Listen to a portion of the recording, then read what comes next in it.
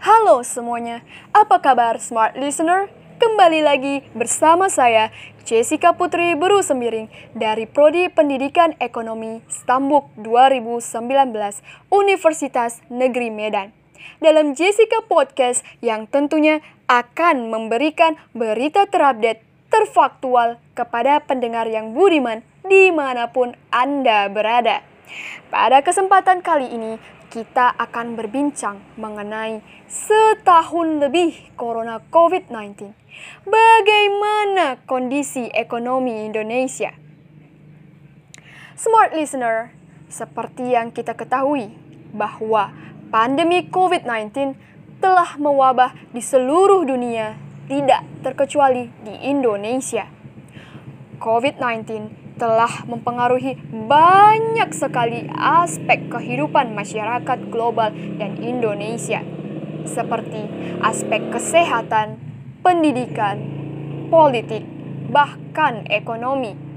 Segala kebijakan demi kebijakan telah dilakukan pemerintah Indonesia, mulai dari pemberlakuan PSBB, pemberlakuan working and studying from home, dan lain sebagainya. Namun, kebijakan yang diberikan belum sepenuhnya berjalan dengan baik. Hal ini disebabkan oleh kurangnya kesadaran dan ketaatan masyarakat Indonesia. Nah, kali ini Smart Listener, kita akan melihat bagaimana sebenarnya dampak dari setahun lebih Corona Covid-19 terhadap kondisi ekonomi di Indonesia. Smart Listener, Maret 2021, tepat 1 tahun virus corona masuk ke Indonesia. Kemunculan virus corona ini menjadi pukulan yang sangat berat bagi perekonomian Indonesia. Seluruh sektor usaha termasuk UMKM ikut terkena imbas. Covid-19 juga berdampak pada kinerja ekspor-impor, angka kemiskinan, inflasi, nilai tukar rupiah, hingga kinerja indeks harga saham gabungan atau IHSG. Ujungnya, pertumbuhan ekonomi Indonesia dipaksa masuk ke jurang resesi akibat tumbuh minus. Berikut dampak setahun lebih COVID-19 terhadap perekonomian di Indonesia yang sudah saya rangkum dan saya kumpulkan berdasarkan sumber-sumber maupun referensi terpercaya. Smart Listener, yang pertama adalah pertumbuhan ekonomi minus Indonesia resesi. Tercatat oleh Badan Pusat Statistik atau BPS mengumumkan pertumbuhan ekonomi Indonesia di sepanjang 2020 terkontraksi minus 2,07%. Tentunya ini menandakan Indonesia masih terjebak dalam jurang resesi akibat pertumbuhan ekonomi negatif selama 3 kuartal berturut. Hal ini dipertegas dan disampaikan oleh Kepala BPS yaitu Bapak Kecuk Suharyanto dalam sesi telekonferensi yang mengatakan pertumbuhan ekonomi kita secara kumulatif pada 2020 mengalami kontraksi 2,07%. Secara kuartalan, pertumbuhan ekonomi di kuartal 4 2020 mengalami kontraksi 0,42% dibandingkan triwulan sebelumnya. Sementara secara tahunan, ekonomi Indonesia mengalami kontraksi minus 2,19%. Meski sedikit mengalami perbaikan, capai tersebut otomatis membuat Indonesia masih terjebak resesi sepanjang 3 kuartal. Pada kuartal 2 2020, ekonomi Indonesia terkontraksi minus 5,32% dan minus 3,49% pada kuartal 3 di tahun 2020. Kedua, angka inflasi 2020 terendah dalam sejarah. Smart Listener, Badan Pusat Statistik mengumumkan angka inflasi pada Desember 2020 mencapai 0,45%. Dengan begitu, angka inflasi sepanjang 2020 di angka 1,68%. Smart listener, angka tersebut merupakan terendah sepanjang BPS mengumumkan data inflasi. Seperti yang disampaikan oleh Bapak Setianto selaku Deputi Bidang Statistik Distribusi dan Jasa BPS bahwa untuk tahun 2020 inflasi sebesar 1,68%. Kalau kita bandingkan sampai 2014, ini menunjukkan inflasi yang paling rendah. Ia pun kemudian merincikan angka inflasi setiap tahun, mulai dari 2014 yaitu sebesar 8,36%, kemudian menurun menjadi 3,35% pada 2015, kemudian pada 2016 sebesar 3,02% dan 2017 sebesar 3,61%. Selanjutnya pada 2018 tingkat inflasi mencapai 3,13% dan 2019 inflasi tercatat sebesar 2,72%. Yang ketiga, surplus neraca perdagangan 2020 terbesar sepanjang sejarah Indonesia. Menteri Perdagangan Muhammad Lutfi menyebut neraca perdagangan tahun 2020 memperoleh surplus terbesar sepanjang sejarah Indonesia, yaitu 21,7 miliar US dollar. Kendati surplus, smart listener, tetap saja ekspor non-migas Indonesia terkoreksi. Jika dilihat hasil daripada ekspor 2020, nilainya 163,3 miliar US dollar yang merupakan perolehan dari ekspor migas sebesar 8,3 miliar US dollar dan non-migas sebesar 155 miliar US dollar. Menteri Perdagangan menjabarkan struktur ekspor non-migas kita terkoreksi sekitar 29,54% dibandingkan tahun sebelumnya. Dan ekspor daripada non-migas terkoreksi hanya 0,58% daripada tahun 2019 yang jumlahnya mencapai 155,9 miliar US dollar. Dengan semua kajian PSBB pandemi, kita merasa bahwa angka 155 miliar US dollar itu terkoreksi yang tidak sampai 0,6% menunjukkan bahwa resilience atau ketahanan daripada ekspor kita. Sedangkan untuk total impor tahun 2020 mencapai 141,6 miliar US dollar, namun terkoreksi sekitar 17,35% dibandingkan tahun sebelumnya.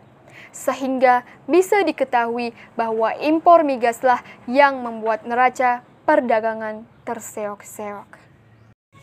Smart listener, dampak selanjutnya akibat 1 tahun lebih Covid-19 mewabah di Indonesia adalah jumlah penduduk miskin di Indonesia tembus 27,55 juta orang.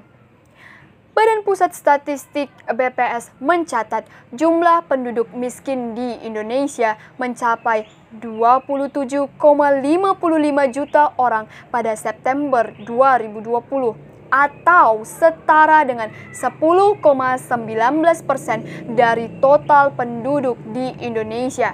Smart listener, tentunya angka ini naik 1,13 juta orang atau sekitar 0,41%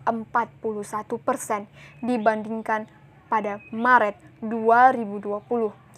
Juga meningkat 2,76 orang dibanding September 2019. Kepala BPS Bapak Suharyanto mengatakan peningkatan penduduk miskin pada September 2020 sebagian besar terjadi di pedesaan sebesar 13,20%. Sementara untuk posisi perkotaan hanya sekitar 7,88%. Hanya saja, menurut Badan Pusat Statistik, ada perbedaan cukup signifikan pada posisi penduduk miskin di September 2020, di mana sebagian besarnya lebih berdampak di perkotaan. Hal ini terlihat dari jika dibandingkan posisi September 2019, ada peningkatan sebesar 1,32%. Sementara posisi penduduk miskin di perkotaan hanya meningkat 0,60%. Dampak selanjutnya adalah sepanjang 2020 nilai tukar rupiah melemah 2,66%. Bank Indonesia mencatat selama tahun 2020 secara rata nilai tukar rupiah melemah 2,66% ke level Rp14.525 per dolar Amerika Serikat. Sebab pada tahun 2019 nilai tukar rupiah berada di level Rp14.139 per dolar Amerika Serikat. Sebagaimana diketahui, rupiah sempat tertekan di awal virus corona mewabah di Indonesia. Rupiah tertekan hingga mencapai Rp16.575 per dolar Amerika Serikat pada 23 Maret 2020. Pada semester 2 2020, rupiah terapresiasi 1,46% secara point to point. Hal ini juga disertai dengan volatilitas yang menurun tajam dari 22% pada Juni 2020 menjadi 2,65% pada Desember 2020. Secara point to point, rupiah terdepresiasi 1,19% dan ditutup di level Rp14.050 per dolar Amerika Serikat pada akhir 2020. Meskipun rupiah terdepresiasi secara tahunan, depresiasi rupiah lebih terbatas dibandingkan dengan pelemahan beberapa mata uang negara berkembang lainnya seperti Rand Afrika Selatan, Lira Turki, dan Riel Brazil. Dampak selanjutnya smart listener, 2,56 juta orang jadi pengangguran diakibatkan pandemi Covid-19. Smart listener, dampak pandemi Covid-19 terhadap sektor ketenagakerjaan tidak bisa dianggap remeh. Menteri Ketenagakerjaan Ibu Ida Fauzia mengatakan, pandemi Covid-19 telah memberikan dampak bagi 29,12 juta penduduk usia kerja. Beberapa di antaranya menjadi pengangguran. Ibu Ida merincikan sebanyak 2,56 juta menjadi pengangguran karena Covid-19. Lalu 0,76 juta bukan angkatan kerja juga ikut kena dampak Covid-19. Begitu pula dengan 1,77 juta orang yang dirumahkan atau tidak bekerja sementara. Seperti yang dikatakan oleh Menteri Ketenagakerjaan, Ibu Ida mengatakan bahwa paling banyak 24,03 juta orang bekerja dengan pengurangan jam kerja atau shortened hours karena COVID-19. Lebih lanjut, dari total 203,9 juta penduduk usia kerja, persentase penduduk usia kerja yang terdampak COVID-19 mencapai 14,28%, sedangkan angkatan kerja yang terdampak COVID-19 mencapai 20,51%. Smart listener, dampak di atas bukanlah semata-mata tanggung jawab pemerintah saja. Namun kita sebagai smart listener and smart citizen juga harus ikut andil dalam mengentaskan wabah COVID-19 ini.